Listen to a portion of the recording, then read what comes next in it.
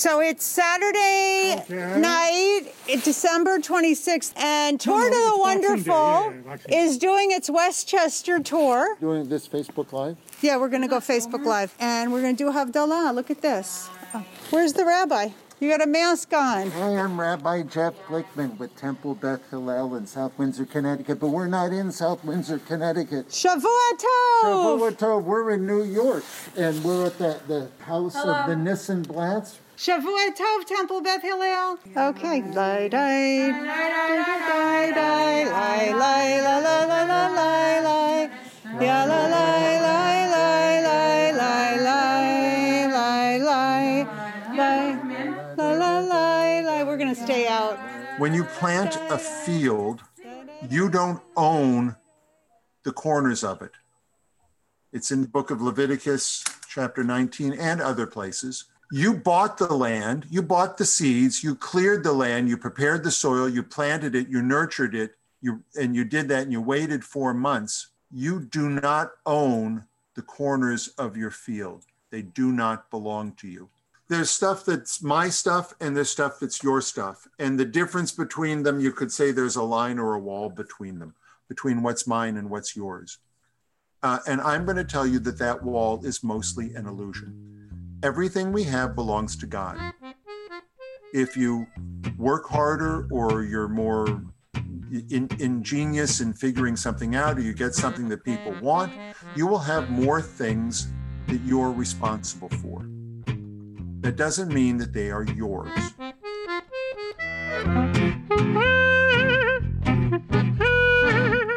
Mindy and Rabbi Jeff, I'm so envious of this journey you're about to embark on. And as you embark on this journey, I would like to somehow go with you a little bit. So I'm tasking you guys to be my shaliach mitzvah, my messenger of doing a mitzvah, of doing a good deed. I'm giving you a small donation to take along the way.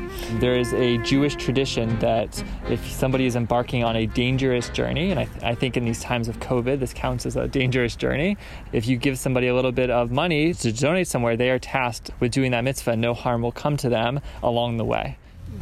So we just finished getting blessings, and now Jeff wanted to drive to this parking lot at Cunningham Park in Queens, New York. And this is the place, scene of the crime, where life took a turn to the wonderful.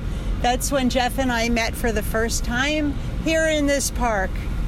It had to be in a place not near my house because Jeff was a stranger at the time.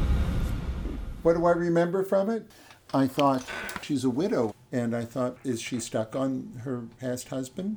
How can I help her still honor his name if I want to be with her? That's an important thing. And I was just quite smitten. You know how you look at the woods and it looks like a bunch of different trees? Or you can look at the woods and you can say, oh, well, there's a hickory that's good for, for making handles, and there's some fallen oak and maple that's good for firewood, and it looks like it's pretty dry. Or you can look at the woods and you can see each individual leaf, and you look at them and you see the way that they dance, and each one sort of dances in harmony, and you just look and you see that clarity. That was my clarity to life. I was just totally smitten and in love. So he comes the following Saturday.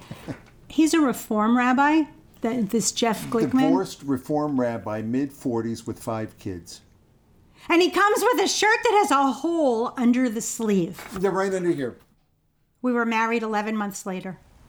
All right, so what's the first stop? What do you mean the first stop? We're here, ain't we? This is like the pre-tour. This is the pre-tour. The pre-tour. Wait a minute. What'd you just say? You miss hugging me? Hugging you guys. Aww. Yes. We miss hugging you. Yes. All right. So, are you up to sitting? We have socially distanced sitting down if your time allows. If it's outside. So what are you doing home? I didn't know you ever came home. Actually, I came back last night. I was working for 7 days nonstop. It's been the last week. Really last week was quite brutal. First 24 hours, I lost 3 patients. Oh my God. Yeah. And then the other thing is that when you're putting them on a machine, you're talking to the families before them, and they're actually having a video conference with their families, and then the conversations are very emotional because what's going through everybody's mind is that this is the last time you're going to talk to your loved one. So today is my day back, and I'm so happy. I can't. I saw my wife after a week. Yeah, he's been gone. You remember each other? Yeah. Yeah, we do. That's the only memory I have. He's been busy. So tell me, how's this trip going to be? Where are you going to go? Well, what are the steps? Every day we're visiting 3, 4, 5 different places where the needy go to get their needs met. And we're probably going to donate to 20 to 10,000 or 20,000 different charities. Are you still going to do the congregation? Yeah. It's Leviticus chapter 19. Don't stand and do nothing while your neighbor is bleeding. We're not staying home. There's a lot of hurting. There's a lot of bleeding going on. And we can't just stand around and do nothing. We have to do something. Well, what I think is so appropriate about all of this is a time of isolation. And you are taking us out of our isolation to see what you are seeing and learn what you are learning. And I think as the winter goes on, we're feeling more and more closed in. And this is just going to get everybody out into the world. I would like to be the first person to take a poop in your van. I'd like to break it in, yes. Everywhere is local, and helping out locally is really, really important. As opposed to giving it to a big institution, do it on a local level and do a lot of different local places, because everywhere is local. Everywhere affects us. I kept listening to just about every single sermon that this rabbi gave. And over and over and over again, this rabbi kept talking about how tzedakah heals from death, and how tzedakah is so powerful, and how it helps the person that gives more than it helps the recipient. This rabbi kept talking and talking, and I listened to just about every one of his sermons, and it sunk in. And so I'm doing this. What rabbi was that? Me. We're here with Rabbi Manis Kogan at the start of our trip. He's got money in his hand. Okay, yes. So the money is for you, so you can give it in tzedakah across. יהי רצון מלפניך, אדוני אלוהינו ואלוהי אבותינו, שתוליכם. Bless Jeff and Mindy in this wonderful trip that they begin today. May it go well with blessings. May you be spared from any aggravation along the way. May you meet wonderful people, bring wonderful stories, share wonderful experiences. Go in peace, come with this wonderful thing that you are taking, which makes me jealous, and maybe one day we'll borrow, and let us say, Amen. Amen. So now what, you take a 1/4 inch off the tailpipe? Is that part of this? yes.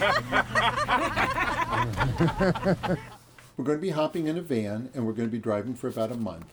And on almost every day, we're going to have like 3 stops with the United Way and ask them the question, what are the needs of the community, and what are you doing to meet those needs? And look at, from outside, 2 or 3 different places with each United Way and talk with some of the people who do amazing, heroic work, but they really haven't been publicized for what they do. We're going to go to NPR stations, and we're going to ask them the question, what is it that people really need to hear and they have a hard time hearing it? And why do they have a hard time hearing it? We're going to go to synagogues, and we're going to say, what you're doing is tremendous, and we don't just want to support you, we want to be a part of your team. We want to be a member and support you. And show us what you're doing. Tell us, and we're going to tell you you're not alone. And if someone wants us to teach a class or to do some rabbinic things along the way, we're happy to. I'll even play my flute. So when I met Mindy, I had said life has taken a turn to the wonderful. And that was actually on our wedding invitations, that life has taken a turn to the wonderful. And it's kind of whimsical and it's kind of open-ended, but it's nice. It kind of works. So now here we have an opportunity. What do we call it? We call it Tour. T-O-U-R, Tour to the Wonderful. Bye, house. So look at this. You're listening closely? Listen closely. Did you hear that? That's us. What are we doing? Ah! The beginning of wisdom is awe. The beginning, the first rule of tzedakah of doing tzedakah is you have to be amazed by what you're looking at. And so that's what wonder deals with. Now, I love wordplays. Do you know what's even better than wonderful? Wonderfuler. Or do you know what's even better than that? Tutorful. Do you know what's twice as good as tutorful? Forderful. You're catching on. That's right. Tour to the Wonderful podcast is produced by Turn to the Wonderful and Andrew Schwartz. The team includes Ricky McGregor, Ben Fiedler, Yona Kiak, and our leader, Kate Bellitz. Music by the Underscore Orchestra and Mindy Glickman. Special thanks to Micah, Seth, Andrew, Linda, and Marty. To John, Rachel, Margot, Ariel, and Rabbi Manis Kogan. To Iris, Alan, Ginger, Edna, Tak, Sophia, and Sue. Special thanks to Judy, Marion, Judy, Kelly, Eric, Carrie, and Dexter. To Gary, Saud, Yusra, Amy, Brian, June, Monica, Malcolm, Leo, and Julia. Next up, the Glickmans embark on their journey to meet local heroes across America. Join us next time, wherever you get your podcasts.